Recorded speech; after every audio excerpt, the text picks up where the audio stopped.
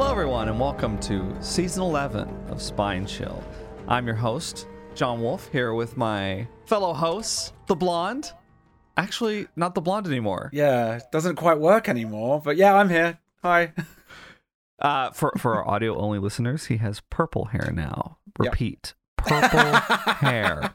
I think it's bright enough the audio-only listeners might actually be able to hear it. It looks nice, though. Look how shiny it is. It looks really good. Yeah, it's not an insult.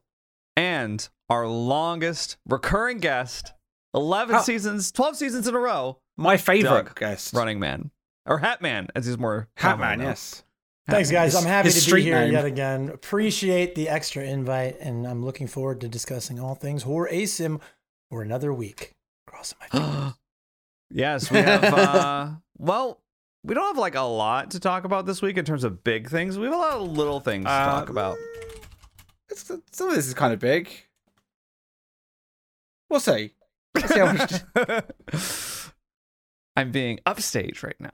Well, there's a lot to kind of talk about with Killer Clowns and Texas Chainsaw. I meant big stuff, Gary. Oh.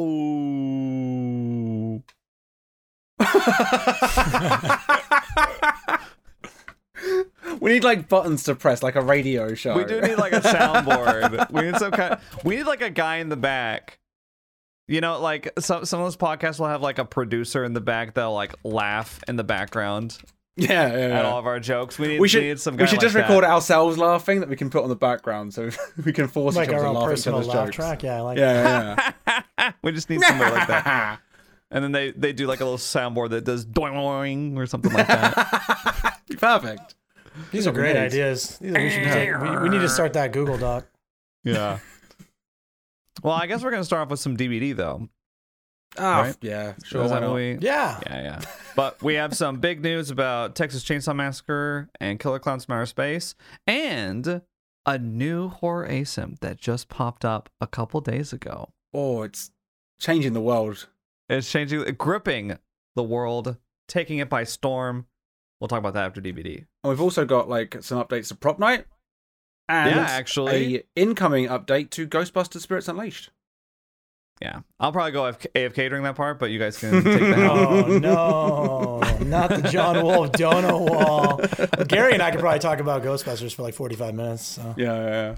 We should probably that's wind fine. ourselves in. I could use a nap, so.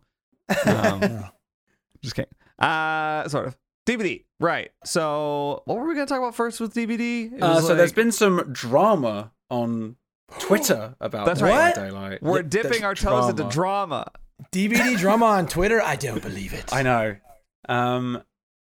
The hatch has become a hotly debated topic on Twitter recently. Shall I read the tweet? And then Go we can ahead. discuss. This tweet took the DBD world by storm this weekend, or past week. Which is surprising, because it's not got that many likes or anything. In Dead by Daylight, if there are 2 players left and 1 DCs, the hatch should not spawn. This will disincentivize players from DCing to give their teammates the hatch after a killer has played well enough for a 4K. The last survivor loses out, but their teammate caused that. Thoughts? Against. Presents it for us. So. Against terrible idea is where my thoughts are. Yeah, I have thoughts too. Oh, So, go, Doug. I mean, no. I want to hear you guys first. I'm the killer, man. Let me go last. Oh, okay. Well, I think this is a terrible idea, first of all. Like, I think of the hatch as like just a 50-50 at the end, just an interesting little thing for the last survivor left versus the killer. You can get the hatch, you cannot get the hatch. It's just like a last-ditch little thing to make things interesting in a game that's otherwise become extraordinarily boring. To give the last survivor something to do. I think taking it away is really pointless. It would only serve to give negative experiences, because think of it this way, like if you're killer and there's one survivor that's been really annoying all game, you could just kill the second to last person, right?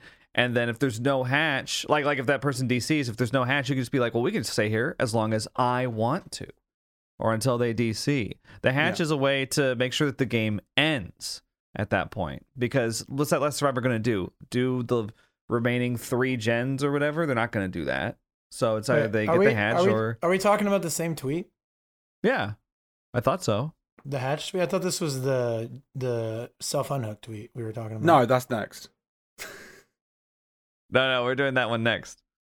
Okay. Doug, pay attention. No, I was. I'm a killer main, bro. I have like 4 brain cells, and 2 of them are. Here's my thoughts about the tweet. It's basically saying, I want to slug for the 4K, and survivors shouldn't be able to DC out of that horrific situation and give their final teammate a chance at the hatch. Because that's all it's saying. Because, like, why would a survivor ever need to DC? Because you just slugged them. You're bleeding them out so that you can search the map wildly trying to find the 4th and final survivor who's sat in a locker waiting for the hatch game, and you don't want them to get it. Like, it's just lame. It's just a lame thing. Like, the 4K slugging, I can't wait for the base kit unbreakable thing is going to solve that problem if it ever comes out. I Finisher Mori. Yeah, I always find killers that slug for the 4. Unless survivors have been a dickhead sometimes. Like, you know what? No. I'm punishing you. You've all been dickheads. You don't get to play the fun hatch game. But just as like a generic thing, I despise the idea of taking away hatch, because the hatch bit's like the most fun part of the game most of the time. Yeah, I tweeted about this, and I have a pretty similar perspective as you guys. I don't understand why killer players care so much if somebody gets the hatch. Like, I say this a lot on stream. People will talk about, DBD and the killer role as a whole, and I'm like, you don't want to. If you set a 4K as your only win condition, you're going to set yourself up for disaster, because it's an RNG based game. Like, you can't consistently, unless you're the world's best nurse, you can't consistently win with a 4K every time, because you're going to get, and eventually, like, we all know Alf's on like some 600 win streak on nurse, right? Eventually Alf will lose the game to an RNG hatch. It'll happen. He'll have somebody slugged. He'll hook the 4th. Before he gets back to the slug, the hatch will spawn right on him and they'll get out. Yeah. Like, there's this, we've all had that happen where it's like the hatch just spawns right under you. Like, sweet, bye. Percentage-wise, it has to happen, right? And which means that no matter how well you play, no matter how broken the things you use are, at some point, the coin flip is going to land against your favor and you're going to lose a game, right? So to me, it's like, I can see people setting a standard saying, like, I want to get a 4K every game, but like, you have to be okay with not getting a 4K. If you look at the challenges in the tome, if you look at the OTS challenge out there, which I think the community universally agrees that the OTS challenge is like a very fair way to do like kind of more of a skill-based RNG challenge, right? Nobody ever punishes a killer player for losing number 4 to the hatch, because it's completely strictly RNG. You never know. It's not a hatch escape is not a skill-based win, therefore their MMR doesn't go up. And a hatch escape is not a skill-based loss for the killer, therefore his MMR doesn't go down, or their MMR doesn't go down. Like, but I will say, in a game where it is kind of portrayed as 4 1v1s, that's what Behavior said in the past, right? Any survival is like it feels like a win to the survivor. Maybe that's why some killers are like, oh, it feels like a defeat, because they feel like they've won. Like, it's less about the MMR number, it's more about just how it feels, maybe. Yeah, and I mean, so the survivor, I know when I get a hatch, I feel like I won. It feels great. You're like, yeah. It feels better. It feels better than walking out the door most of the time. Yeah, and I'm a killer player, and when I lose to a hatch, I'm just like, oh, it's the hatch. But I can see somebody being like, oh, grr, they got out. I wanted my 4K, but like, I just feel like it's just such a silly thing to care so much. Like, why you didn't lose, so why do you care? Like, to me, and again, it feels like some sort of like, almost like a petty power control hungry sort of like, I didn't want you to escape. That's not my choice. I'm the killer. Nobody escapes death. Yeah. So it just seems so silly. They're high MMR killers. They have to 4K every game. And like, why, if somebody DCs, even more so, if somebody DCs so the 4th guy can get the hatch, like, that's even less of a loss for a killer. Like, you force somebody to DC to get their last guy out with the most desperate plea, the last chance. Like, I just don't understand why it's so important when there are so many other things that are RNG based that maybe they could look at. How often does someone DC for the hatch anyway? Unless you're slugging someone every match. I've had it happen to me like 2 times ever. I've been playing since 2016. Yeah. And this hasn't happened to me once since the DC penalty was in, by the way. Most of my DCs happen with 4 or 5 gens up, not when it's down to the last survivor maybe getting the hatch. So it's just another one of those problems that, like, I think you're just creating an issue that's not really there, because it doesn't happen very often. True. Yeah, and I think also, like, hasn't the hatch been through enough, man? Like, it got nerfed into the ground with the key nerf. Like, remember when the hatch used to appear based on that weird mathematical formula about like number of survivors left minus how many gens or what +1? They don't have that in the game anymore. The hatch only like happens after there's one person left. It's barely a factor in the game at all anymore, which is fine. It's like where it should be. I don't think we need to do anything more. If you nerf it anymore, it's gonna be like just really useless at that point. I think the hatch is perfect how it is now. I have no issues with that. Yeah, agreed. Cool. Yeah. So I guess our take on that is bad take. Bad take. Yeah. Bad take. It gets the spine chill thumbs down. Yeah, we need the soundboard for that one. Okay. Well, so that was the first tweet, the first dramatic tweet that we wanted to read out. Should we move on to the next one? Sure. I can read this one if you'd like. Oh, go for it, John. Yeah. This one is from popular Twitch streamer and very good Legion main, Tataru. Happy birthday, Tataru, by the way. Happy birthday. Hey, happy birthday from Spine Chill and Romania, hopefully. We're going to read your tweet on our podcast. This is actually from last week. I kind of feel like it's time for the self-unhook mechanic to go. You just shouldn't be able to bypass the DC penalty like that. If you don't want to play, DC, or just don't play the game. Obviously, it would still work for things like Deliverance, though. And then they said even further than that. Hang on one sec. They had a follow-up tweet. I'm so conflicted. The survivor side of me is fine with it, mostly because it can lead to some cool plays. But the killer side of me hates it and wants it to be removed. Now, most people's responses to this were like, no. I do understand where they're coming from with this, because as someone who plays a lot, mainly at this point, in the past few months at least, mainly solo survivor, nothing ruins a game faster than someone giving up on hook at 5 gens on the first hook of the game just because they don't like the killer they're playing against. There is one thing, DCing. Right. Well, but it's the same thing, basically. Yeah. It's the same thing, basically, but you're bypassing the penalty. If you choose to give up in a game like that, I think you should get the DC penalty. However, so like I understand the problem. I agree that that's a shitty thing in the game right now. But this is not a good solution for it. I think it's a good point from Tataru, but bad solution, which, I think we've all had things like that. Where you're frustrated by something in the game, but you don't really know how to fix it. Because obviously, Kobeing is a really dramatic and fun part of the game. Hitting that 4% escape from hook, it can lead to some really fun plays. So, I agree with them that it sucks, but I can't think of a good solution for that either, frankly. Well, there could be like a time element to it. Maybe for the first 60 seconds of the match, you can't Kobe. Because by then you're not going to have Deliverance anyway. It's unlikely to have got it. Unless you're against a nurse that's hooking like wildfire. And it's just going to prevent... Because like I've had survivors that go down first, they get put on hook and they just give up and it's like, it's a clown. This match isn't over. It's a clown. We're going to be fine. Probably. Yeah, it's like a clown on Haddonfield or something. Yeah. Like we'll unhook you, we'll heal you up and you'll be fine. And you can get a generator or something. But they just give up and it's like, oh, it's GG then. So yeah, I would like it if maybe there's like a time thing to it. I did think about the idea of maybe you can't Kobe until after the first gens popped, but I don't think that would, because then if the killer hasn't, when you have those killer games where you just deny a single hook gen going off, you just kind of trap people a little bit, so that could be a bit evil. But a timer could solve it. Yeah, it feels like any solution like that is going to be kind of awkward, and like it's like another thing to remember with the game. It's like, oh, for the first minute we can't Kobe. It kind of feels like I wish there was a more elegant solution. And there's also the argument that if you don't want to play the game, should you have to? Like, I don't blame anyone who tries to give up on hook when it's like a sweaty nurse who's like trying to slug everyone for the 4K sort of thing. It's like, well, like I just had matches like that and I get it. I totally get why survivors are like, nah, I don't want to play against nurse. She's not fun.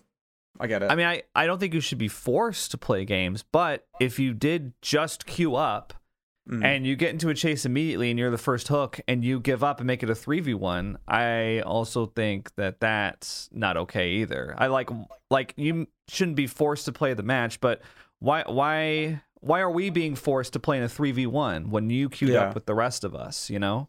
Yeah. Yeah, I think I'm kind of on both sides of that too. Let me break down from like each step. First of all, the tweet. Yeah, I don't like it. It's basically saying like, no matter how the killer's playing, you shouldn't have any way to like get out faster, and I don't like that at all. Again, I think you, John, you said it a lot better than I could, but I think the one thing I'll disagree with you on is that you said you don't know how to solve it, and I think my solution is maybe address the things that are in the game that are causing people to want to go next so often. Like nerfing nurse. Yeah, maybe like removing the nurse from the game or nerfing the nurse. Maybe or the incredible slowdown meta, which when you go against a legion and it's like, I just can't be bothered. This is going to be like a 30-minute match. And it's like frustrating and irritating as a killer main to deal with the whole entitled like go next attitude, and it sucks for everybody but the person that goes next, because like they don't care about their teammates because they're going next. They don't care about the killer because they're going next. They're basically saying like my foon is the most important foon in this trial, which my foon. Again, though, that's the thing. Like they're entitled to that, right? They paid for the game. They're investing their time. It sucks for all of us, but then again, there are solutions to that on the Survivor side. And, find people to play Survivor friends with, and find reliable teammates. And for the killer, it's just like it's just weird because there's like this subsect of the killer community that's like all about the people that go next because then they get an easy win and all they care about is getting an easy win. And then there's the guys like me who are more like, well, great, now this match is over. This isn't going to be fun anymore because it's a 3v1. It's an automatic win. So, I just got to go through the motions. I just had a light bulb. What if you got little titles like below your name or something that you earned like by playing? So like if you give up on first hook, like a red letter S. Yeah, Gary. like it could just like warn people that you're like like a quitter title or something like that. Yeah, and maybe the game like prioritize putting those people together a little bit, like they do with cheaters. Yeah, they like just like put those and just because that you could do some fun things with it as well. Like imagine when you finish playing Killer for the day and you move on to playing Survivor, it could say like a little title like just got a 4K. I do just wonder, little things. I do wonder if. Sorry, this is a completely different solution, but just on the note of other solutions, what if there was like a catch-up mechanic, like they used to have in Prop Night, for example, where if somebody gets out of the game really quickly, then suddenly for the 3 remaining players, their gen repair speed increases until they catch up to like 2 gens left or something like that. I wonder if there could be something like that that's implemented to make up for completely uneven games. And it could be used not just for people who DC at 5 gens, but also people who get tunneled out really early. I don't know. I mean, that would be a fun solution. I can already hear Killer Mains screeching in the background. You want to increase gen repair speeds? Yeah. So what are your thoughts? I mean, if it's a 3v1 at 5 gens, yeah. If it's a 3v1 at 5 gens, yeah, that's what I'm saying, though. Did either of you guys play back when it used to be if somebody DC'd while loading in, the trial still went, but they like removed a gen? So instead of having to do 5 gens, you only had to do 4 gens if you lost a Survivor. It's like when you play customs and you do like if you do a 3v1, there's a gen less, yeah. Yeah, so it was that way if somebody DC before they solved it and made it so that it just restarts the game. It didn't really do much to change anything. I would still always win 3v1s even with 4 gens. Yeah. But I guess my thoughts on it are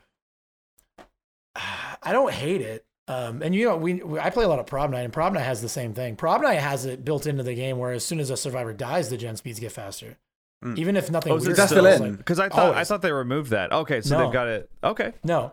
Gen speed is slightly increased, and then for the last, if it's 1v1, last survivor, gens are like ripping.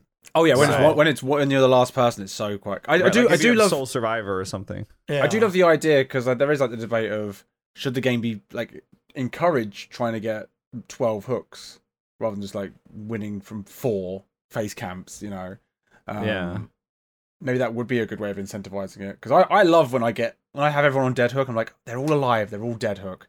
This is satisfying, and like it's still like a gen or 2 left. It's like this feels great. I've played so well. So maybe that would be good for the game. Yeah, I don't know. I don't hate the idea. I just don't. Again, I don't see it lining up with behavior's vision, apparently, from how the game is going, because that to me sounds like a survivor buff, and we're not seeing very many of those right now. The killer been saying that. Yeah, no, I mean, I have to be honest. Like, I'm fundamentally. I think Survivor's the power role, Doug. depending on what killer you're playing, depending on what map you're playing on, depending on what time you're playing, that's true. What add-ons? Yeah, I would say that in general, and the escape rates reflect this. In general, killer is the more powerful role overall at this time. Which has not been done any favors by the current Gen Kick meta, which is just insane to play against if you're not a 4-man. Which actually segues nicely. Finish your point though, Doug. Well, I was just going to say, referring back to the last time we played on stream with Sinnoh this last week. Yes. Remember how hard we had to work on Father's Camel's Chapel to get 2 people out against an Oni? Yes. With that Gen Kick build? So just for context real quick, we played on Thursday and we played really sweaty. We played in a 4-man Swift, very rare for us, okay? And we brought toolboxes. We brought some people brought brand new parts, some people brought like prove thyself, some people brought, other gen perks. And I was amazed. We won most of the time. We got more escapes than kills in most of our matches. But I was amazed at how close it still was. In some cases. Yeah, like we didn't, admittedly, we didn't get every match being the gen builds. We actually had quite some fun killer builds. Like they weren't super sweaty, and we were way too prepared for those matches because we crushed them. Yeah, but as soon as they brought the meta, we would just, it was so difficult. Yeah, we lost to 3 gen kick Andes, and then we had, like I said, that the Father Camel's match jumped out at me because from the jump, we were playing that one with call outs and calling out where we were on gens, and we were working really hard. I had hyper focus, stakeout, brand new part, Commodious toolbox, and I was trying to jam out the middle gen so they couldn't 3 gen. Oh, we worked so hard on that middle gen to get it done, and only 2 people barely got out. We worked so hard and barely got out on a mid-tier killer. So if you're running that build and you're playing something like a Blight or a Nurse or a Spirit, this is GG's, even against a strong team. So it's just crazy. But yeah, if you want to segue now, because we've already started talking about into the meta, we can do that. Well, I was going to say, John, you tweeted out about the current meta, didn't you, recently? I did. I had a little mini viral DBD tweet. Yeah.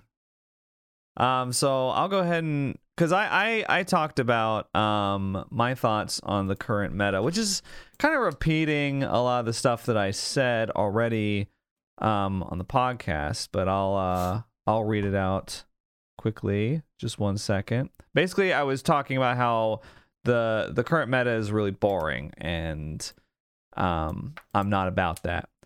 So I said, been streaming DBD for almost 3 years. What's so funny? And I'm not about that. I'm not about that. Well, I'm not. I said the current meta. It was just so John. I'm kind of cutting it down. I won't read the whole thing. The current meta is the most boring it has ever been. I mentioned playing Survivor, killers constantly drop chases to kick gens and get Call of Brine overcharge eruption value. Playing killer, survivors are desperate to blast through gens so they don't get stuck in a never-ending match, as we just demonstrated with our sweaty matches, right? But the game is at its best when it's about chases, and this is something we've talked about in the podcast before. It's DBD's unique selling point for gameplay. Chasing or being chased by iconic horror characters and not clicking on or kicking generators. Public DBD matches feel more like competitive DBD than they ever have been. So basically, I was just talking about this gen kick meta. It's like everything revolves around the 3 gen, whether or not you can break the 3 gen or keep the 3 gen, right? We've talked about this a lot. And I got some interesting comments because it kind of, like I said, it went mini viral on DBD Twitter, and so I got a lot of people that didn't follow me interacting with it, which proved very interesting. Surprisingly, most people were in agreement. Most content creators that interacted with it were in agreement, I noticed. I did get some funny comments though, so I'd like to share one with you right now. And this took it in a completely different direction. than what I was thinking. So this was their response. That has so much more to do with Swift, the Swift mindset, and the current direction of killer designs to compete with Swifts. Literally, your problem can be boiled down into, quote, Swift is ruining the game, unquote. This is because the game is a free-for-all. Swift changes the way survivors play, shifting the game into a 4v1, which the game was never balanced for.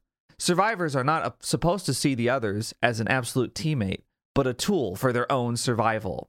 And then they linked like a 12-minute rant video that they made called how Swift is ruining Dead by Daylight. It's never been balanced around a 4v1? I think they mean, like you said earlier, like instead of 4 it's 4 1v1s, 1v1s. 4v1s. So I've been in this community since 2016, and this has come up since they implemented Swift, because they did not originally launch Dead by Daylight with like a Swift option. Like Swift was not an intended way for people to play. It was supposed to be 4 solo survivors having to work together to escape the scary killer. And they even went so far as to publicly state, I don't remember which member of the dev team, but somebody publicly stated like the game was never designed around survivor friends. And the killers that hate Swift have held on to that quote from 2016, maybe 2017, and they've just gripped it like a goddamn teddy bear. Like, oh, see, the devs hate Swift too. And like, that's not the reality. The reality is that the game that launched and the game that is now are completely different games. Yeah, because Like, you could say the game was not originally designed around looping. Never. Looping No, was, no. at one point, killers would call looping an exploit because that wasn't the way the game was designed. The game, you're supposed to hide from the killer and basically have nothing but pallets to save you if you got caught. And then when looping was like a tech that they uncovered. And then when people were like, okay, and then through the evolution of the game, looping has become a core mechanic. But that's the thing. Look at the way that they've developed perks over the last few years. Like the game has changed, killers. Like that's never, ever going to be DBD again. It's never going to be a hide and seek, solo queue survivor only, heavily competitive game. Like it's not the reality. They caught fire. The game was an indie nobody game that blew up and is now the #1 game in the genre, top 20 on Twitch. Like it's a huge game now, right? And the game that we're playing now would not be top 20 on Twitch. It would not be a popular game with 70,000 concurrent players during, chapter releases because people don't like to play alone. Like a lot of people like playing with their friends. Gaming for a lot of people is a social game, is a social thing. And it doesn't surprise me that the average killer main mentality is that, it's Swifts are the problem, get rid of Swifts, because a person that tends to gravitate towards killer tends to be more of a solo gamer, a person that doesn't really play games with friends. Literally why I became a killer main, because I enjoyed playing on my own more than playing with a group. It's just, and again, I've loosened up. I play with people all the time now, but when I started playing the game, I didn't know anybody who played DBD. I didn't have a strong social network that played DBD. So I was like, well, killer makes sense. Because if I play Survivor, I'm playing with random people. But if I play killer, it's all me. So I don't know. It's just, I just can't listen to another person say remove Swift because it's like, it's never going to happen. And if it did, it would kill the game. Like the game would die if they removed Survivor friends. If people couldn't play with their friends, they would stop playing. Right. My thing with this, and they doubled down in a couple replies about, I'm at high MMR and the majority of our games are Swift, right? Because some people brought up solo queue. This whole thing about like Swift being the enemy, it's like the typical like Reddit killer main post where it's like, I go up against Swift every single game. They're always bringing brand new part. They're always bringing prove thyself. They're always flashlight clicking, teabagging, and it's like there are so many solo queue games that you're just skipping over. Yeah, there's so many busted games. I know because I play in them as solo survivor constantly. I will have a game that's just busted open from the beginning. Sorry, go ahead. Just to add to that is like Swifts aren't always the sweaty god squads. People playing with their friends are sometimes like we were playing sweaty on Thursday. We were, but usually when we Swift, we are just fucking around talking about something else whilst we play. And usually we all die. And like, but I go against teams where I can tell they're Swifts because they're playing too altruistically. They're trying to help each other. They're trying to get weird. They're trying to do little clever flashlight saves rather than just doing gens. I find increasingly like solo queues more where they're just people just individual just going off and doing gens. Like the problem's spread out. I don't know. I think people are just a bit. Not every team is a Swift. No, I would say not even somebody responded to them saying 75% of people are solo queue is apparently some statistic from behavior. Well, I'd like to. I don't know where that's from. They didn't credit it. They just said that was a stat that came I'll research out. that for next week and let us know if that's they've definitely put out player based numbers where they talk about the average trial having like I think duos are actually the most common, and then solo. It's like duos, solo, and then 3 and 4. I'll find references. It's like the breakdown. My thing though is just I get equally tired of this like it's all about the Swifts thing because like I said there's so many games that I play in where the game's just busted from the get-go. Somebody DCs at 5 gens and then we just get tunneled out and the killer's like okay GG go next in a game that lasts about 5 minutes total, right? And it's like well that game's not going to get posted about on Reddit. Well, they probably are going to forget about it and like this is the thing. Do you think like the wins like that they don't hold on to that information? That doesn't like affect them. They're just like, oh cool, win. I won like I was supposed to. The win means nothing to them, but the defeats piss them off.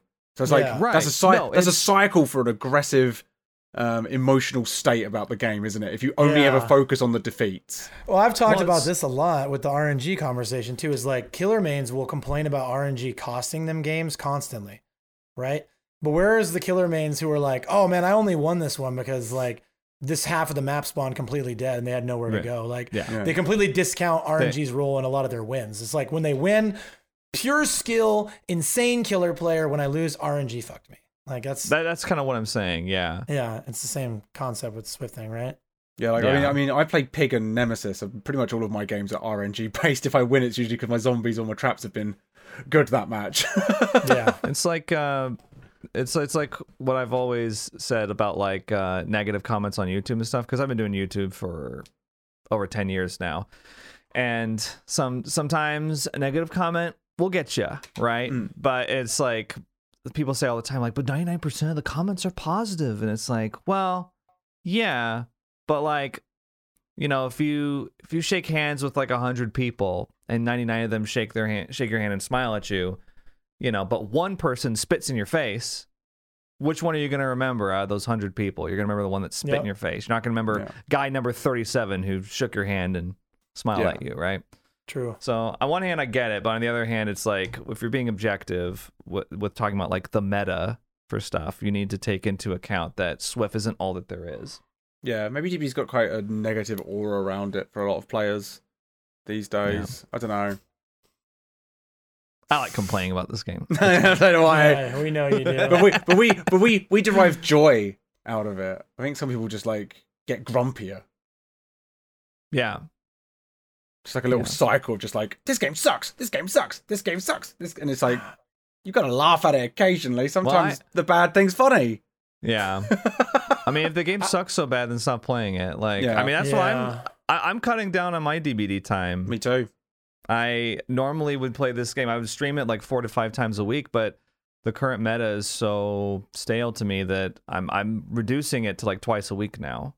Me too. I'm cutting it down as a to direct just 2 days a result week from this stuff because I have found it less. Because I did a little YouTube video on this topic. If like we're asking people, is Dead by Daylight becoming boring?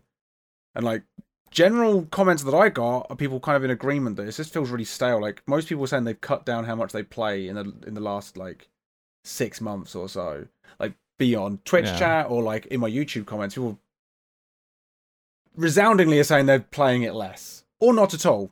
They've just stopped playing it because it's not enjoyable for them anymore. And like my video kind of theorizes that the game it feels more competitive, and I think casual players are just getting a little. I think Doug, you actually used the phrase "burnt out." You've not seen the burnout quite like this, and I think that's the best way of describing it. Like I think people are just burnt out on this sweaty. I have to win. If I lose it, for some reason, it destroys my ego. So I have to try harder the next one. So I have to bring the meta and just make... I will sit in a half an hour match if it means winning.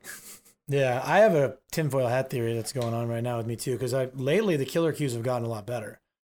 And back I've noticed that. And back when the killer queues were really long and survivor queues were really short, people were positing that, a bunch of survivor mains switched to killer main. And I'm like, no, I don't think that's the case. I think a lot of survivors just left the game. Full stop. Oh, the dead hard thing really annoyed a lot of people to just leave, I think. Yeah, and so I think that was why we had the imbalance. Now I think what's going on is the sweatier the game has gotten, the more chill and casual and friendly people are going off and doing other things. And so my tinfoil hat theory on why killer queues are better is because the average survivor that's playing now is better than the average survivor that was playing a few months ago, because like more of the people that are playing in Swifts and playing really optimally are sticking around. And so then these spoon-fed killer mains who are playing killer and getting free wins all the time are now starting to lose more games, and then they're quitting. I think a lot of the killer mains are leaving, and they're blaming game balance. They're saying, oh, the game's broken. It's survivor side of game. I'm leaving. I hear it all the time in my chat. Oh, the game, the game, everybody says it's killer side. It's never been more survivor sided. And I have seen, in my personal experience, the extra 10 seconds added per gen doesn't feel like it's there anymore. My gens are back to. I'd agree to you there. Chase, yeah. Gens fly. I will say, like, on Steam stats though, the numbers look fine for the player base. Like, it hasn't dipped a little bit, but not like dramatically enough to say there's an issue. So you don't think there's a decline in killer players? But it could be consoles, because like I have a feeling the most casual players probably play on console. Oh, for sure, yeah, absolutely. Yeah, I would agree with that. Yeah, so, I don't know. It's just a tinfoil hat theory that like maybe there's a lot of, because again, like this is what a lot of these guys who want survivor nerfs and they want the game to be killer sided don't understand, is that it's going to make the game worse. Because the survivors that stay are going to be good at the game. They're going to be playing in formats. They're going to be playing perfectly optimally. Because if they're not, they're just getting dunked on and they're not having fun and they're leaving. So the more the tools that the devs take away from survivors, the harder the killer matches are going to get, the less fun they're going to be, and the more killers are going to be asking for more nerfs and more changes. It's just, I feel like this cycle almost always happens in every ASIM. Yeah, it's becoming VHS. No, there's like 100 people. Well, no, because this is the goal. Like, because people when they blame balance and Dead by Daylight starts to address the balance, they don't actually want balance. They just want the ability to win. They don't want the game balanced. They want to be able to just chill out and win the video game occasionally. When they demand balance, what they're asking for is sweaty competitive gameplay. And that's what's happening. And I think a lot of people are realizing that that's not what they wanted actually, and that's why the casual players are leaving. But Gary, the game is balanced when I can win every game I play. Yeah, that's when the game is balanced. If I can go on a 500 streak, 500 4K streak, then the game's balanced. Yeah, finally a balanced game. People, but that's what I'm saying. People don't want to win. People don't want balance. They just want to win, and it's like that's not a healthy mindset. Yeah. Do survivors? Is there anybody on like a cracked solo escape streak right now? Impossible. No, I don't think they can. Imagine. I'm gonna start one. the stuff that like Noob 3 was doing back in the day, where he was on he did like 100 in a row or something like that. I think right. I had a friend of mine, and I don't want to quote the number, but I think he was up to like 18 at one point solo escapes, and I was like, that's insane. I got to 7. 18 in a row? Yeah. I got to 7 a couple of weeks ago. You're battling the killer, you're battling 3 teammates, you're battling RNG. There's so many things you're battling there that like it's so precarious. You get hooked once, you could be gone forever. And you can't guarantee not getting hooked. It's just you can't guarantee your solo queue teammates even unhooking you or not letting you go to second stage and getting tunneled immediately afterwards. Yeah, the guy that was doing it had a solo escape streak, no left behind was his title. So he wasn't running left behind for the hatch either. He was like genuinely approaching it, like trying to get getting exit gate escapes and stuff. Well, I mean, he could take the hatch, but he's not going to have a perk that shows him where the hatch is. So yeah, but he's going for exit gates, right? I imagine if you're trying to get it, you probably just take Soul Survivor, Wake Up, a purple key. Yeah. And Urban Evasion. How do you survive the rest of the match? Urban Evasion, and you just kind of wait till everyone else is dead. That's how your best chance of getting like a good consistent survival rate, I guess. Yeah, Solo Survivor is absolutely the Dark Souls. And hope for good door RNG or something. Yeah, I was about to say you'd be fucked as soon as doors were on the same wall, or no way out, or as soon as you start saying this, you realize, why does anyone take this game super seriously? Why does everyone think winning's like a skill thing? I mean, there's a reason why tournaments have to ban like 60 perks and limit so much of the stuff that happens. Like, just when are people going to wake up to the fact that it's an RNG based game? That tournament we did, I was cackling through the rule set because it was like you can't use these perks, you can't use these perk combinations. On this map, you'll be facing this particular killer. It's like right, yeah, which is stupid. It's This RNG, game is man. counter to comp. Just have some fun, man. Because you're going to lose a lot of games you shouldn't, and you're going to win. And this is the part that just grinds my gears. You're going to win so many games you shouldn't. Right. Like, how That's is the that thing. so hard for people to grasp when they win that you shouldn't have won? Like, if you really cared about balance, you'd realize how lucky you were. Like, people, oh my goodness, they have such a hard time.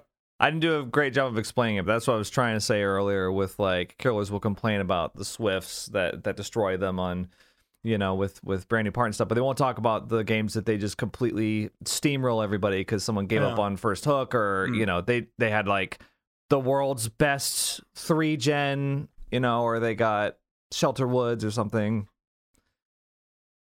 It's important to acknowledge on both ends when you get lucky, when you win, and when you lose due to bad luck or to your own skill. Either way. I will say though, as a positive, because I always hate talking about DBD in just a negative kind of light, but I really enjoyed our Swift the other night. That was like the most fun I've had in DBD in about a month. Yeah, easy. It was just. Yeah, I did too, and I was afraid because I was just like, oh man, I don't want to just play this game in Swift, but it is more fun on the Survivor side. Like, I'm gonna stream the game again on Tuesday, and I'm planning on playing it solo, but I'm like, man, what if it just really sucks? And then I'm like, I need to just play with friends from now on. Well, that's why you just change game. He's like, you know what, this sucks. That's what I'm going to do. Or, I mean, better allowing myself to do from now on. I mean, you got some podcast hosts that might be available on speed dial too if you need some assistance, buddy. So I'll be there, John. Emergency assistance. Yeah, spray glass. I'll be there with my brand new parts and hyperfocus stake out. We don't even need the brand new parts or anything. I just need people that will do gens while a chase is going on. Just basic shit. Or people that won't give up on first hook when they go down, or DC. Yeah, if we could have a game without a DC, that'd be great. It's like when we Swift like a couple weeks ago, Gary, with Sinnoh, and we had a random. How many times did the random DC and ruin the game? It was about, I would say, like 1 in 4 matches if I was being generous. Like yeah, that's crazy. And it was like, what are the odds that and sometimes like the match would be going fine and they would just DC, and it's like, oh, now it's a problem. Now this match isn't going so well. DC with no hooks. Yeah. They went down though, so moving on to the next one, I guess. Yeah.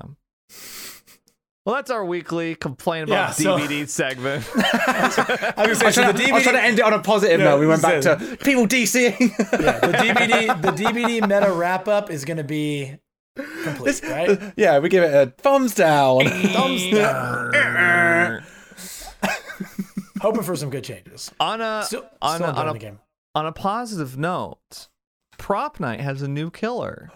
It does. The Clown. You take it away, John. No, you go ahead. I was just gonna. That's all about it, John. The Clown, and then point at me. Okay, that was me. It's like I get it. It's like a meta joke. No. I was on YouTube this morning researching some other stuff, and in my recommended, you made that sound so weird. I was researching Choo Choo Charles, bro. It wasn't anything gross. Okay. I was researching some other stuff. Some stuff. Yeah. Okay. Getting called out. Watching some K-pop fan cams or something. Would that be a bad thing? Wow. Okay. We can talk about this. No. We can talk about this after the podcast. Anyways, so I was checking out some Choo Choo Charles videos, and then I saw in my recommended new Prop Night killer, and then it was this image I hadn't seen before. I'm like, oh, there's a new killer in Prop Night. So I loaded up Prop Night, and indeed there was a new killer released. It's the Clown. And it's not like the Clown in DBD. Nothing like the Clown in DBD. It's a completely different kind of character model. He's like kind of tall and lanky. Imagine it was just the same character model. They just ripped it from somewhere. Just put the Clown in. Huh? Yeah, no. No, it's a completely original concept. And I think you guys would agree. It looks really cool, right? Oh, it looks amazing. Yeah. What a cool... The model's very good. I think it's the coolest looking killer in Prop Night. I could agree. He's definitely got the coolest vibe. And so he's got this big mallet, and he's got the whole, the clown jumpsuit. He's got a nasty face with a crooked grin, the big fingernails. He's just awesome. And so, of course, I got excited and decided I wanted to take him for a spin. So before we started the podcast, I went and played a couple games with him. I like the pun. Because he literally spins. You ruined my big reveal. No, I'm Kappa. So his I know you didn't mean to do that. I know. And then you can't even let me pretend like I did. This man is a bully. The blonde is now the purple, and he's still just as mean. Meaner than ever.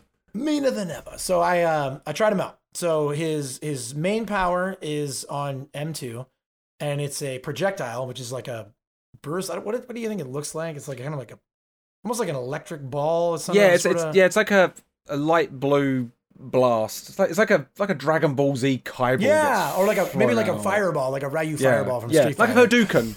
And so you fire out a Hadouken, which does big damage if you hit them directly, but it also has splash damage on the outskirts of it. So you can actually hit everybody. If you hit a group of survivors, it'll hit them all for like 10, 15 damage. I think I've only managed to hit one direct shot. And it was like 35 damage, which is the same as an M1. So it's pretty strong if you can hit it, but it's another one of those of you guys who play Prop Night will relate, but there's a lot of maybe questionable hitboxes in the game. Can be kind of difficult to really tie down where it hits at, but overall, really cool ability. It's on a very short cooldown, so you can continue to spam it through chases.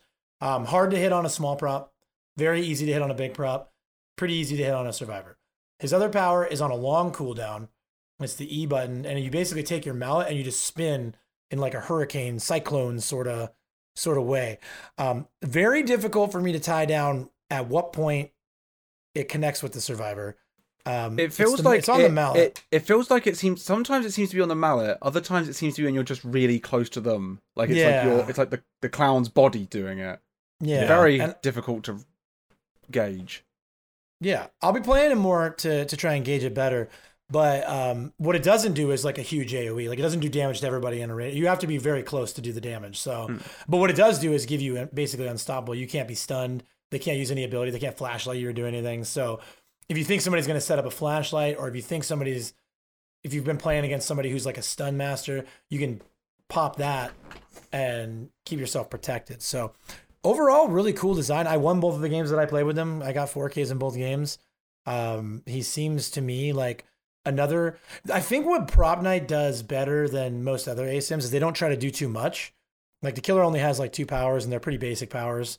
Yeah. There are perk slots, but the perks aren't super impactful. Kind of reminds me of VHS perks where they're like impactful, but not like game changing, impact. So, and what that gives me is like a real fun experience and really good time. And I think it's 2 thumbs up on the clown DLC. I want to play more, but from what I've seen of the clown, he gets thumbs up from me too. Because I like the little tune. He like there's a little tune when he's walking around. He sings to himself and stuff. Yeah, there's like vocal lines and stuff, which is interesting. I like that. I think Prop Night doing a really good job. Yeah, Prop Night actually been impressing. I want to play that more actually coming up. I want to play some Prop Night because it's been impressive. Tuesday lately. DBD, but then if you hate it, Prop Night. Yeah, I don't know. We'll see. Tuesday might be killer. Yeah, he's not killer only DBD. He's not going to commit to anything on podcast, man. Yeah, no. That's forever. No, because Prop Night had that big update that went through that actually brought a lot of people back to the game. When they revamped everything, because they revamped everything twice, and the first revamp, everybody was really a disaster. It was a disaster. And then the second revamp that came through, it was like a month ago by now, I guess. Seems to really be like well received from what I've seen so far, and because they've finally got player progression in, and they've got ranks now, right? Yeah, so it's kind of busted though. Like it's not really working the way it's intended yet. But it's something, right? It's something. They're like the trying idea a step in the right direction. Like it looks like it's going to get better and better now. I don't know if you guys noticed this, but something they just did with the clown patch is they increased the speed of everything. Killers, survivors, and props all move faster. And now that I think of it, I do realize it did feel good. It felt better. It was everything was moving faster. I noticed when I was watching you that I was like, wow, Doug's like zooming around the map. Which is important, because one of the things that I think, to go back to DVD's meta problem right now a little bit, the slowdown of the game I think was a bad idea, because you want games to be quite, there's party elements to it where you want it to be quick and sharp and enjoyable. If the game takes too long, you get fatigued and fed up, and I think Prop Night's maybe stepping in the right direction to go, what if we just ramp it up even more so you can get more games in during your session? Yeah, another thing that I didn't notice that happened on the patch that happened on the 6th is that they did fix the experience points and MMR points. So apparently that bug that was in before is fixed and the rank should be working as intended. So, Oh, that's good then. yeah. And I don't know, I mentioned it to you guys and it wasn't in the patch notes, but they've definitely made some changes to the maps because there was a previous infinite area that they've patched now and it's not an infinite anymore. And I don't know how long ago that patch happened. I could go through the notes and check. I'm not like Gary. I don't prepare ahead of time. I just shoot from the hip. But I definitely was looped on that infinite a couple weeks ago. And today I was just showing you guys that it's now not in the game anymore. So they might just be doing that whole, if we don't talk about these kind of things, maybe they'll get like less attention. But they're doing little quality of life changes in the maps as well. So, which is really healthy and good to hear about as well. Yeah. Notice. Agreed completely. So it's awesome, man. Because like I remember people telling me in the early stages of Prop Night that they were worried that the devs would give up on the game and they would stop putting the effort in the game. And I mean, I kind of thought they would. So I thought they would too. We're a year out now, and they're still they're just putting out some of the best updates. Sleeves are up, and they're really improving the game a lot. So we'll keep our eyes on that one. Yeah, definitely. Speaking of updates, though, there is another update on the horizon for John. You can have a little nap now. Ghostbusters: Spirits Unleashed. It's kind of, again, like the team behind that don't do a great job of, I don't like telling people about this stuff. Like I feel like it went a bit unnoticed because Doug, you haven't heard about this at all, have you? Not even a little. And you know, it's like all you're a big Ghostbusters Spirits Unleashed fan as I am. But it's going to be the first DLC. It will be free, and it's going to come with a new ghost and a new map. So the new map is going to be called The Facility, and I've written down the description of how they've described it. The facility closed for good in the late 1980s and has been recently purchased by a private investor group who has plans to renovate and reopen the facility. Unfortunately for them, it's been being plagued by ghostly activity, and construction crews refuse to enter this haunted health centre. So it looks kind of cool. There's some screenshots online. Looks kind of interesting. Lots of scaffolding and stuff around. So I think it would be like a nice new environment to explore.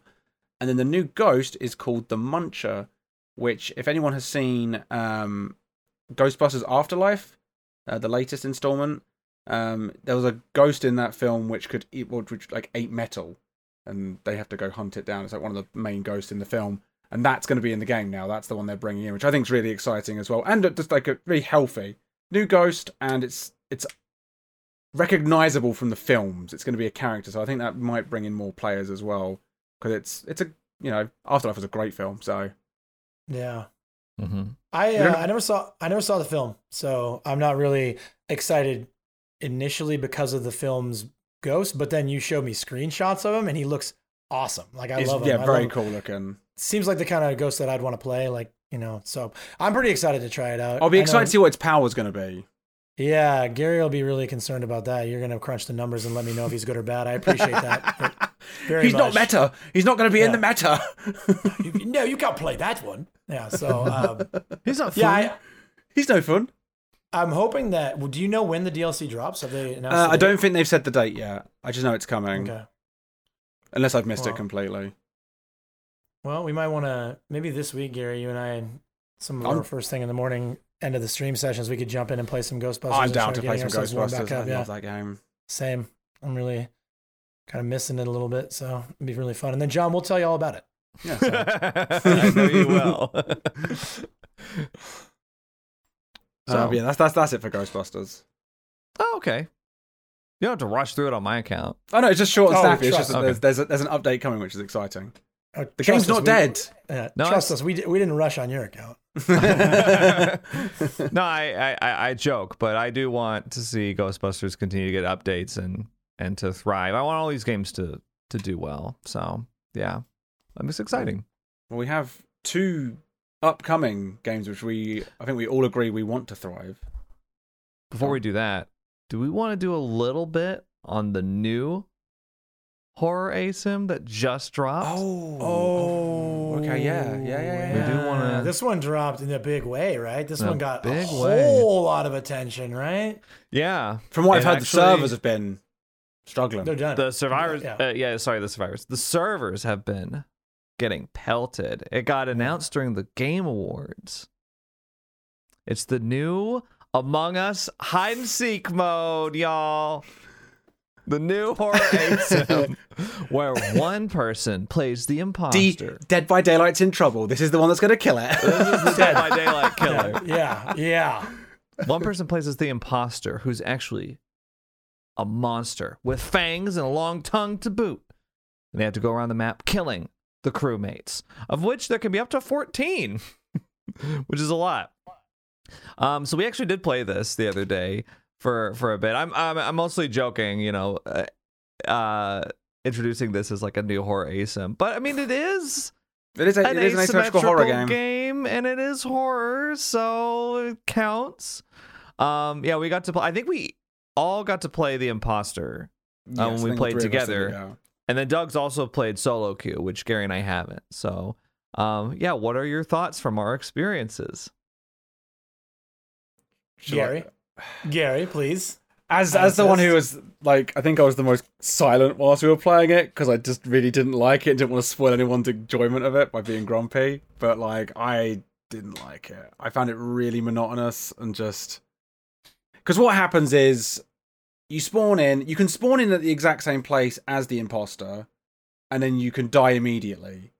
And in a game when you're like playing with your friends and trying to joke around and stuff, like, and you're instantly dead and you just kind of have to let everyone else just carry on playing, it's like, it's a bit deflating. And even then when you're playing the game and you're still alive, I feel like most of the time I'm like, well, should I just hide or do I have to go do tasks? Like it just every time you die in that game mode, it felt kind of deflating. And I just really wasn't, because we were playing the original mode beforehand and that was a lot of fun. And then I just found this mode to be the exact opposite. I was like, it's kind of boring for me. Like I wanted to be excited by it, but I just found it really not that interesting for me. But yeah. So I didn't love it. And I found playing as the imposter as well just as equally like uninteresting. Because I just like, I'd see someone, I'd instantly kill them. There's no interaction. Yeah, I think that's my biggest issue with it, is that the main gameplay, and there's a reason that the monster's called the Seeker, I believe, actually, is what the monster's called. The Seeker, and then the Hiders are the crewmates. The reason that I find it kind of fun, but ultimately not something I'm going to spend too much time on, is because most of the gameplay is centered around seeking. When you're the Seeker, you seek the survivors or the Hiders, and then once you find them, they're dead most of the time.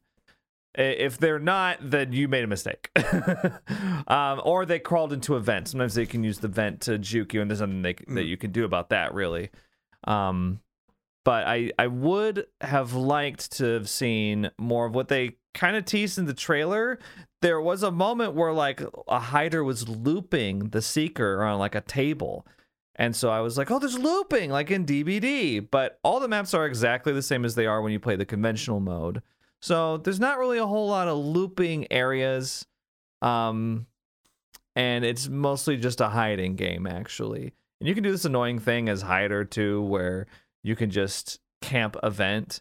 And then as soon as the Seeker comes in range, you just duck straight into the vent and move to another area of the map, which is not a great gameplay loop, in my opinion. But those are my thoughts. So I did not have a lot of fun when we played as a group. And I think a lot of that had to do with trying to figure out the game. And then again, what Gary said, like, it just sucks when you die first and you're literally with a group of like 10 or 12 of your friends. And like, now you're not getting to play. There's nothing for you to do. It's not like Standard Among Us where you can go work on tasks as a ghost. And then you can like, in between rounds, you can talk to the other dead people and be like, oh, can you believe it was John the whole time? Like, you played that so well, right? Like that element's completely gone. But the game is also like really fast. It's like 5 minutes is the initial timer, I think, total. And then you can take that timer down with doing tasks. So in the hide and seek mode, it does move quicker, but it still sucks if you're like the first or second person kill because you have nothing to do. What I will say also is we were having to play on were we on the Asian servers, the EU servers or something like that? Because the NA servers are like completely... Ping was awful. Like mine was at like 5,000 at one point. It's like, I've never seen ping that high before. Yeah, so NA servers, as of this morning, I tested it out. I woke up at 7 a.m. and started playing Among Us right away. That's my life now. So I was up playing Among Us this morning, and the NA servers were just still borked. They would get up to like 3,000 ping mid-match, and I'd be like running, and all of a sudden I'm dead, and I died in a room I wasn't even in. So ping was a major issue. So I went to Asian servers, which got the best ping for me, which is about 160, 170. I played for a few hours. I had a lot of fun once I kind of got the swing of things. Some things to note: how the lobby is set up makes a huge difference in how the gameplay goes, because you have all the different options to change the hider's movement speed, the seeker's movement speed, how many events are available. One thing I'll say as well, I've had way more fun playing on Skeld than it was like the base map than I ever did playing those, because we were playing on the biggest map in the game, the right? airship, the airship. Not a fun experience, but the smaller map with settings set up the way that, like, for instance, like most low of the games I vision sort of played, thing. low vision, and then like 3 to 5 vents available was cool. The most fun I had playing the game was on Skeld with a reasonable movement speed on both, because you didn't just die as soon as you saw the seeker. You actually could have ran and looped long enough to get to a vent. It really removed that problem you were talking about, John. People were feeling bulls. They didn't have to just stand on the vent and wait. Maybe it's the settings. If we can maybe find it's the settings then, yeah. Because I'd be willing to give it another go if there's like settings out there that are enjoyable. Yeah, if you could, next time we play, Doug, if you could suggest some for us, that would be great. Yeah. And we'll play on the Skeld and we'll try to recreate that experience. Because, I was feeling when we were playing, like, maybe it was our fault that it wasn't feeling great. I do hate that newest map. That map's the airship. I think the idea there was that if we picked a smaller map, then the monster would just kill anyone. But we didn't really think about increasing vent uses or adjusting low vision and things like that. Yeah. So. And then the other thing to factor in is that with the ping being so bad, there were like infinite times where I would like vent and then I would die after I vented. So it's like, and then similarly, like when I was playing as the seeker, I would get to a guy and I would press Q and then he would like just jump into the vent because ping was denying. So I'd love to. I was planning on making a video, and I'm probably gonna wait a week or two until the servers chill out so I can actually play on NA servers and get decent ping, because I really think it's hard to make huge judgments based on a game where the ping is just a huge factor. So, but I'm feeling positive about it. I'm excited about playing it more. So I think it might actually be that rare ASIM experience that's more fun solo than with a group too. Yeah, solo. I wonder because what we were saying about like how when you're with your friends and you die first, now you suddenly can't do anything. If you're with randoms anyway, you don't have that issue of, is it FOMO, feeling of missing out? Like you don't have that if you're just with randoms, because it's you weren't talking to your friends anyway. You weren't interacting with anyone. And vice versa. If we play 2 or 3 rounds where Gary dies first, and then I'm the seeker, I'm not going to want to kill Gary right away. I'll be like, oh, he won't, But like, if I'm playing with randoms, I don't care. I'm just going to kill this blue guy. Like, you just don't have to think as much. It's like you wouldn't just kill me anyway. Suspension of disbelief, Gary. Come on. I also think that adjusting the settings will make it more interesting if we died to observe the gameplay. Because how we were playing before is when we died, we would just follow the seeker around. And if the seeker found you, they just killed you. So it wasn't really that fun to watch the seeker gameplay, but if we adjust the settings with vision and vents, then it might be more interesting. I'll start taking notes on like what speeds I like and what, because flashlight mode is actually kind of cool. I don't know, we can explain that, but to the people that are haven't tried it before, so basically flashlight mode makes it so everything around on the map is like darkened as if it's like the lights are out, and you have a cone that's just your flashlight. And you use your mouse to direct it. And they, the flashlight, you can set it at any amount you want. So the flashlight can be really bright or really narrow. I had one game where I was playing a seeker and the flashlight was like super long, but super narrow. So you could just catch people, just their tail, right? And you'd be like, oh, he went in that room. And so that was kind of a neat way to do it, because it gave you a ton of range, but you would only have such a narrow window to see him. And I thought it was pretty fun. Maybe we can test it out at some point to help get the numbers. Yeah, for sure. So pretty cool. So I'd be down to try it again. It's a cool concept. Even though I hated it. Yeah. You're just a generally agreeable fellow too, Gary. We can talk you into doing most things if your friends are going to be there. So it's just true. It's true. So we'll revisit a little bit more and talk about this more down the road. Cool. Well, yeah, that was actually more productive and informative than I thought. I thought we were just going to be like, yeah, there's a new hide and seek mode, and Anyway. Lol. No, Yeah, but then I woke up and played. Then I woke up and played it for like 4 hours today. So. I got super into it and wanted to talk about it forever. My bad. Sorry. Awesome. Because it is definitely an asym horror game. Because Doug likes it. It's funny because we actually, back when we were playing a lot of Among Us, Gary, this was before we knew Doug, I think. It was, yeah. Dark days. We were playing a lot of Among Us, and we actually forced a mode like that. Yeah, we played it. Didn't we call it DBD mode? We call it DBD something. mode, where the imposter, you basically just couldn't report bodies and you couldn't call emergencies. Yeah. So it was a race between the crewmates to see if they could get their tasks done first, or the imposter if they could kill everyone. And we had the proximity chat on, so you would. So when you died, you would just hear the screech.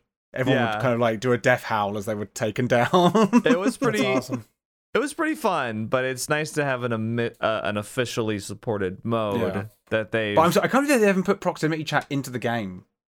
I know, because the one time that we did play Among Us without proximity chat, it like blew all the other sessions out of the water. We should do that next time. We need to re-find that. I'd be down. I think it's called Crew Link is what we use. There might be a better one now though. I think that there's a big reason they haven't invested in the proximity chat is I think that a large percentage of the player base is like mobile. I think a lot of people play on mobile, and implementing that with mobile might be difficult. That's true. But they could just not do it for mobile.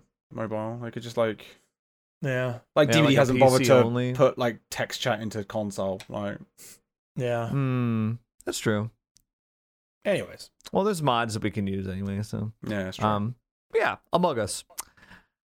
So Gary, our field reporter, with some information on the two hyped up upcoming asym horror games. Which would I talk about first? We've got Killer Clowns from Outer Space, the game, or we've got the Texas Chainsaw game. Let's do Killer Clowns first. Yeah, okay. We need to leave Texas Chainsaw for the main event. That's the game we're all really excited about. So. Yeah. Well, that might change because I've been looking into the Killer Clowns game. They've been tweeting things out occasionally, and I've been trying to keep track of it. And I finally went through it all today, and honestly, I'm really excited for this game. So obviously, Killer Clowns from Outer Space, based on the 1980s film. It's from the 80s, right? Yeah. I think it's like 89 or something. Yeah. But it's going to be a 3v7 asymmetrical horror game. For anyone who doesn't know. And so this is what I've gathered about the game, because they haven't really released too much about what the game is, but looking through stuff, we can kind of piece it together. So the clowns are aiming to capture the most or all of the human citizens. So I don't know if that refers to the players themselves, the 7 that they're trying to defeat, or if there might be some AI elements like Ghostbusters Spirits Unleashed has, where maybe there's just human citizens walking around. I don't know what that means just yet. But the humans aim to deactivate the clown spaceship, escape the map, or keep the majority of the townsfolk alive for the entire round. So I'm guessing there's AI, like just people that you're trying to defend as well. Right. We didn't talk about this when it was announced, but I think like a month or so ago, they spoke about the balloon bloodhound, which I thought was a really cool looking thing. It's like a little balloon dog that can sniff out humans. I think it looks amazing. But they have now discuss the 5 classes of clowns and the 5 classes of humans that you can play as, which the character models for the clowns look amazing. Like they're so impressive. But you can play as the scout, the fighter, the tank, the tracker, or the trapster for the clown side. So I won't go into the intricate details of each of those. I just thought I'd highlight the things that I thought were interesting from a mechanics perspective. So sorry, that's 4 different classes for 3 different clowns? Yes, 5 different classes for 3 clowns, yeah. Okay, gotcha. But I noticed the scout can lure humans in. I think it's called finger lure.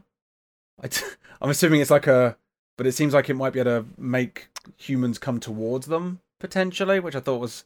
Because we used to play a game, was it Nosgoth? Is that what it was called? Nosgoth? The vampire game? Yeah, the vampire game, where there was like the weird character I used to play that could make people come towards them. I wonder if it's going to be similar to that. Then there's the tank, which can break through walls. So there's going to be some destructible environments in the game. Dibs. That'll be the one you'll like, I know. Dibs. And then the tracker, I just thought this was interesting. The tracker is quite a slow-moving character, but they have an invisible car they can drive around, which I'm very much looking forward to playing. Invisible car? They can get in an invisible car and drive around. I mean, 3v7, right? So this is going to be a game that we're going to play, the 3 of us. Yeah. Right, oh, yeah. 100%. Yep. But I really like those. What I will say is the tracker, because it's going to have a car. There's another one of the characters. I think it's it might be the fighter that has a tricycle they can use as well. And they can apparently they can like appear out of pizza boxes. I don't know if that means it can teleport, but I wonder if that means the map's going to be kind of big. Because like a car and like a tricycle means that it might imply there's like some movement around that you're going to have to rely on. I mean, I would assume that in a 3v7, a map would have to be kind of big, right? Yeah. That's a lot of player control characters in one place. I hope it's like Friday the 13th size and not like Evil Dead size. I can agree. Yeah. Then there's the 5 classes for the humans, which is the biker, the cop, the punk, the redneck, and the teen. I don't know. They have intricate little things that break down, but basically, to summarize what things that I thought were interesting is basically humans can fight back. They can use guns. Some can excel at running, others at hiding. So there's definitely going to be different play styles for different classes, which I think is quite an exciting idea as well. So it means that you can play in a style that's befitting of you. And then the thing they've most recently been talking about is these things called the lackeys, which are AI units which cannot be controlled by the clowns, but they patrol and walk around outside of the clown spaceship, move around across the map, and they are attracted by sound. So when survivors knock into stuff, which makes me think that there's going to be like objects with rigid bodies they can just knock over. If you slam doors or open windows, it's going to attract these things. And they can leap onto the player's back, similar to Victor in Dead by Daylight. And they can subdue the humans for the killer clowns to come collect them in their cotton candy cocoons, if you've seen the films. But it seems you can fight for your life at that point. So I'm guessing there's like once you've been grabbed by it, probably similar to Victor, you can chuck him on the ground or whatever. But when lackeys see you, they also release rainbow confetti to alert the clowns that they've seen you. This game sounds brilliant. It sounds super fun, yeah. And the more survivors who are captured by lackeys and the clowns it describes it as spawning opportunities for lackeys. It increases the spawning opportunities. So I'm guessing the more people that get captured, the more lackeys start to spawn around the map, making it more difficult. But that's all the information that I've kind of like pieced out of it so far, which I think it's all quite exciting, I think. What do you guys think? Those lackeys, this sounds a lot like the Knight in DBD, right? Maybe a little bit. Like it seems like there's going to be like a lot of AI elements in the map going on. And that's okay, probably. Yeah, I love it. That'll be interesting. I mean, that's Evil Dead's thing, right? Evil Dead's like a you PvE, VP, pretty much. Like you're PvEing, but then the demon gets to kind of control the whole... Because the idea of the survivors kind of playing like a single player game together to like avoid the lackeys, and then suddenly there's one of the killer clowns appears. I think that's going to be quite exhilarating. Yeah. Agreed.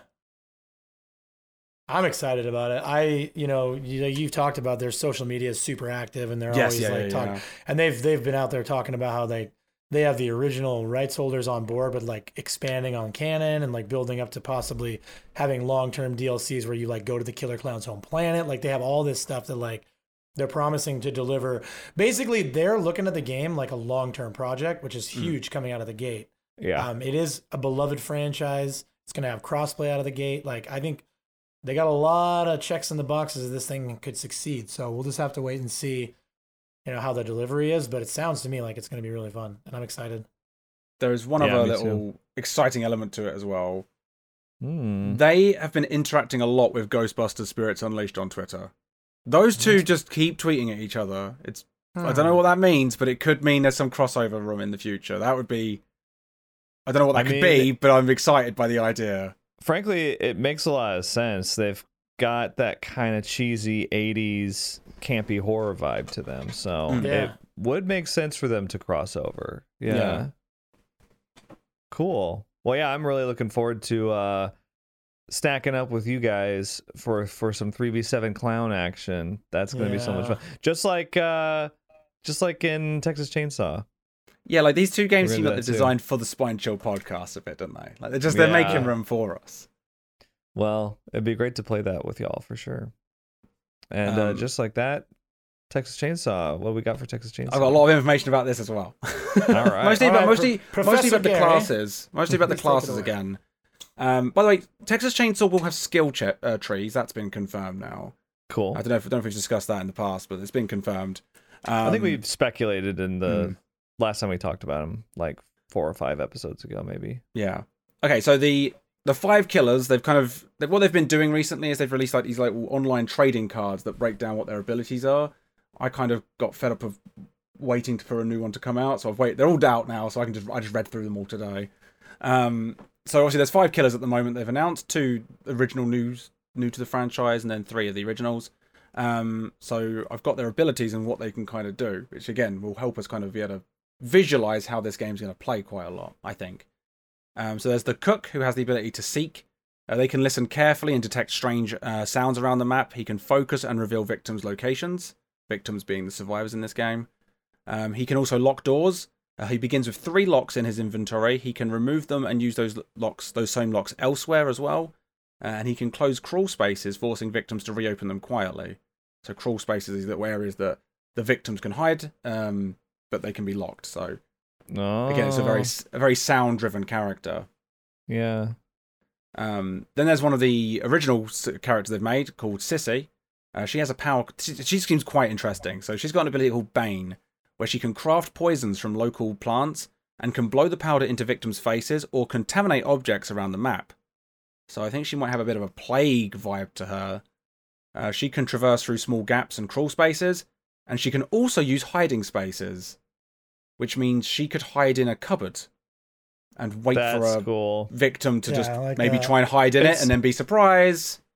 It's like what some people have been pining for in DBD for forever. Like, there should be a killer that can hide in lockers. Not like the Dredge, but like... Yeah. Like, actually hide where you don't know it's inside the locker.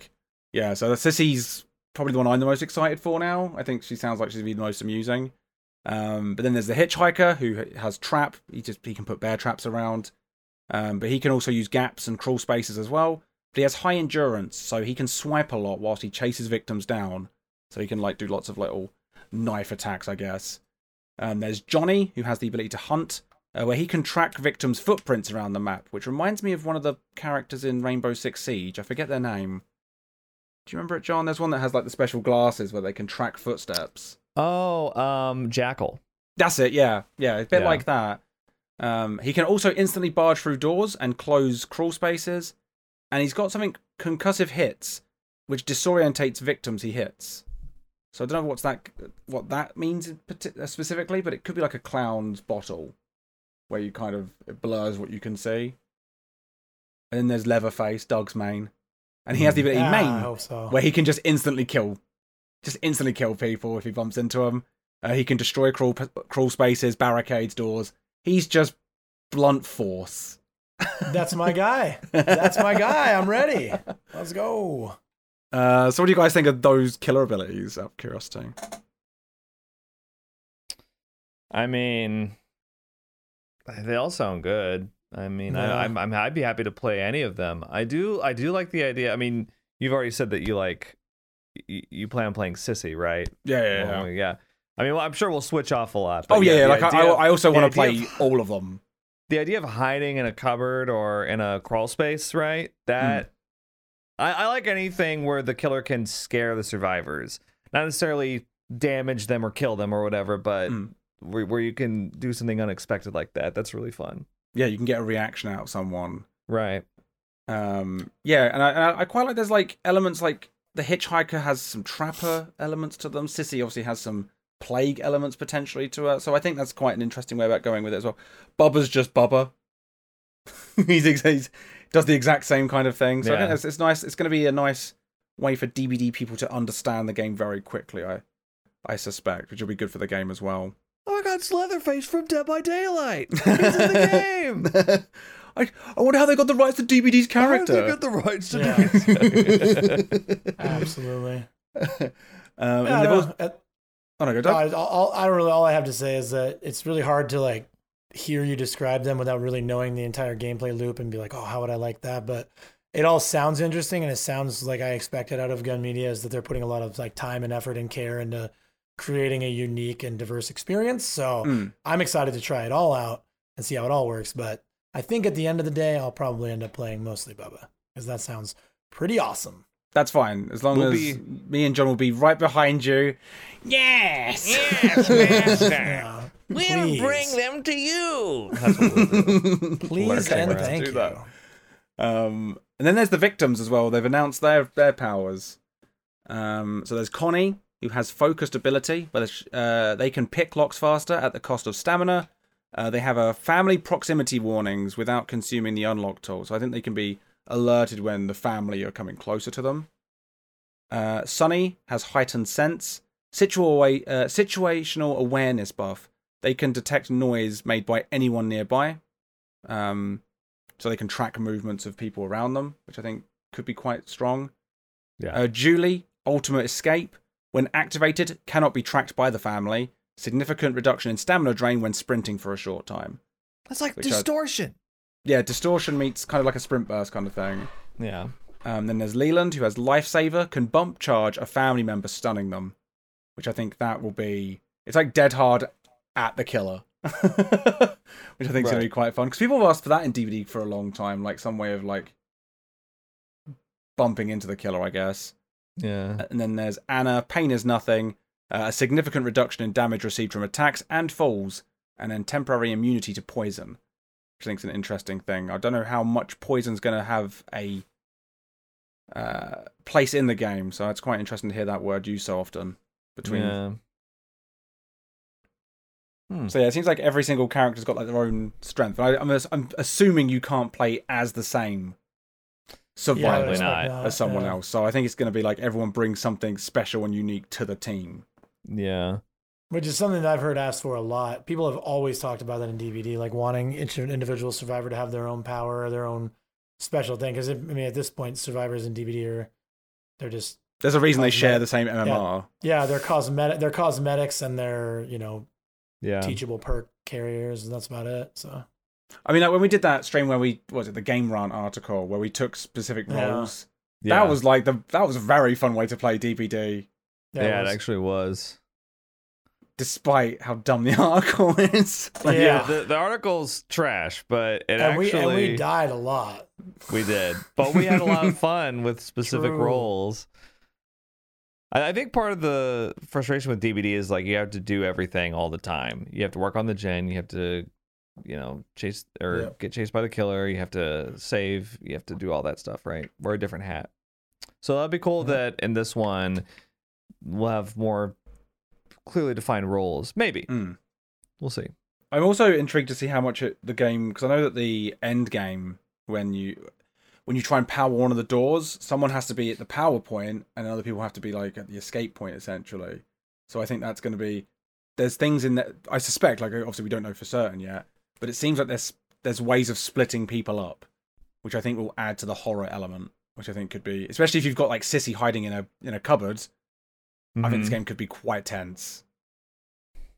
I think it could be very good. I'm very excited for Texas Chainsaw. If it's terrible, I'm going to be so upset. Yeah, I don't think that's possible. No, it might be disappointing, but it's not going to be terrible. No, true. Way. The fact they've got the chainsaw, they recreated the chainsaw just to get the correct sound effects tells me this game's got so much passion going into it that I've got pretty high hopes. Yeah. I think I would agree 100% with what you said, John. Like, there's no way it sucks. It may not be as good as we hope it is. It may not be as good as we expect it to be, but it won't be a bad game. Like, we're still playing Prop Night and Evil Dead, this far into the evolutions of those games. And I can't imagine that TCM is going to come out of the gate behind where those guys are at now. You know what I mean? No. So. Can't come soon enough. True. When's the release date for TCM? Early next year. Q1, I think. So coming up. I'm very excited. Exciting. That's going to be a big day.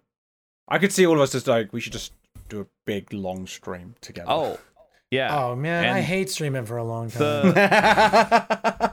That's Doug's weakness. The Spine Chill episode that week is going to be all TCM, too. What if we don't even talk about DVD? DVD who? Have to. We'd be like, what? TCM is my new best friend now.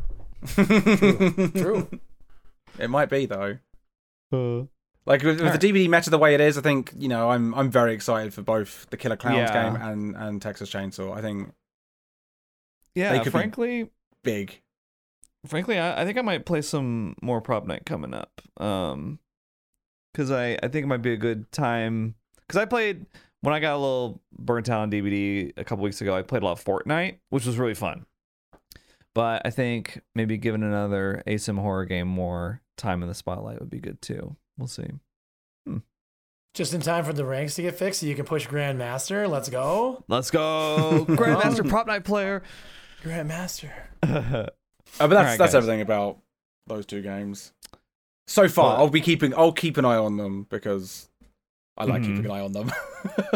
Well, that'll bring season 11 to a close. Almost. I believe. There's one last thing. Oh. Doug, Evil Dead. Oh yeah, there's not much. Evil Dead implemented it. It's just for Tony. Just for Tony. Yeah, Evil Dead implemented an MMR. I don't know the details yet. I was told by somebody who streams the game full time that they haven't exposed a lot of the details, but that they've confirmed that it's not based on your account level. It's based on in-game performance. So, but it's a secret hidden matchmaker rating that's going to hopefully keep people. Oh, I mean, again, if it's like the Prop Night MMR, which is totally fine with me, basically it's just going to keep brand new players from getting in with people with like 500, 600 hours. And then, but if it's more specific and it really tries to make it into like DBD balanced matches, yeah, it could be a problem. So we're going to test it out this week. I think we're going to play together, hopefully. And then if not, I'm going to play a lot individually and see what I see and what I experience. But it's really hard, like with an MMR system that's implemented without any sort of information, you don't really know. Yeah. We won't know if it's working with an average as well. Like DBD does it with an average, right? So someone who's really high MMR could be put with 3 bad survivors as their team because they're against an average killer. Yeah. So I think what I'll really be interested to see is how it impacts queue times. Because to me, an MMR, the first thing I worry about is queue times. Because if it's not matchmaking as quickly as possible, it's trying to find a good balanced match. That's more time you're waiting in queue, and that's less time you're playing video games, man. Yeah, it's true. I don't know about all that. So that's it for Evil Dead, though. I don't really know anything else in terms of like when the next season pass is going to start and everything, but I'll hopefully have more information for you guys next week. Nice. And yeah. Well, I think we've talked about every ASIM game that's out except Home Sweet Home Survive and VHS. Yeah, and I kind of mentioned VHS as a way of shitting on it, and we just mentioned Home Sweet Home. It was mentioned in passing. Yeah. Didn't Secret Neighbor 2 come out? Oh my god, no way! Really? Did it come out? Oh, that was the game you told me to play. Hello Neighbor. I know Hello Neighbor 2 came out. Oh, is it Hello Neighbor? Oh, never mind. Yeah, no, Hello Neighbor came out. 2 came out. Yeah, I've heard some horrible things. I'm actually looking forward to playing it because I look forward to watching it. I will watch you play it because I'm not playing Hello Neighbor. Yeah, I don't think I'll play it either. Maybe I'll play that game. Hello Neighbor is such a sad story. It's such a sad. It blows my mind every time I go to a convention. Like I didn't see it at TwitchCon or anything, but like conventions in the past when they had all this merch for it, I was like, I know this game doesn't work. Yeah. How are you selling merch for it? And why has it got an entire area dedicated to it? It's unfinished project. Yeah, it's one of those games where like kids play it, but like only children and YouTubers. Oh, yeah.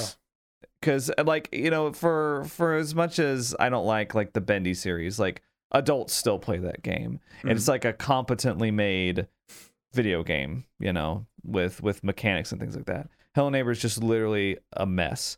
So I'm excited to see how much of a mess the second one is. Anyway, that's not ASIM horror. What are you doing? Okay, because I got debated. I thought Secret Neighbor 2 was coming out, not Hello Neighbor. No. I got all thrown for a loop. I apologize for planting that seed. And well, it's fine. Apology noted. Now we've mentioned Secret Neighbor, and now the circle is complete. We've mentioned all of them today. Rest in peace, Resident Evil Resistance. There we go. Okay. What about White Noise 2? What's that other one? What's that Discord one? But what of Identity V? Identity 5. Last year, that's the one. What about Hide or Die? Oh god, this is getting depressing. We gotta stop sometime, yeah. All right, well that will draw season 11 Monstrum 2 to a close. We're not talking about Monstrum 2. Thank you all for coming by and listening to us rant and rave about DBD and ASIM horror games. We'll be back next week for season 12. Signing off, it's me, John, here with the Purple, Gary, Bye. Bye. And Hat Man, Doug. Doug, Running Man, thank you. Hope to be invited back next week. We'll see you guys next time. Bye, everyone. Bye.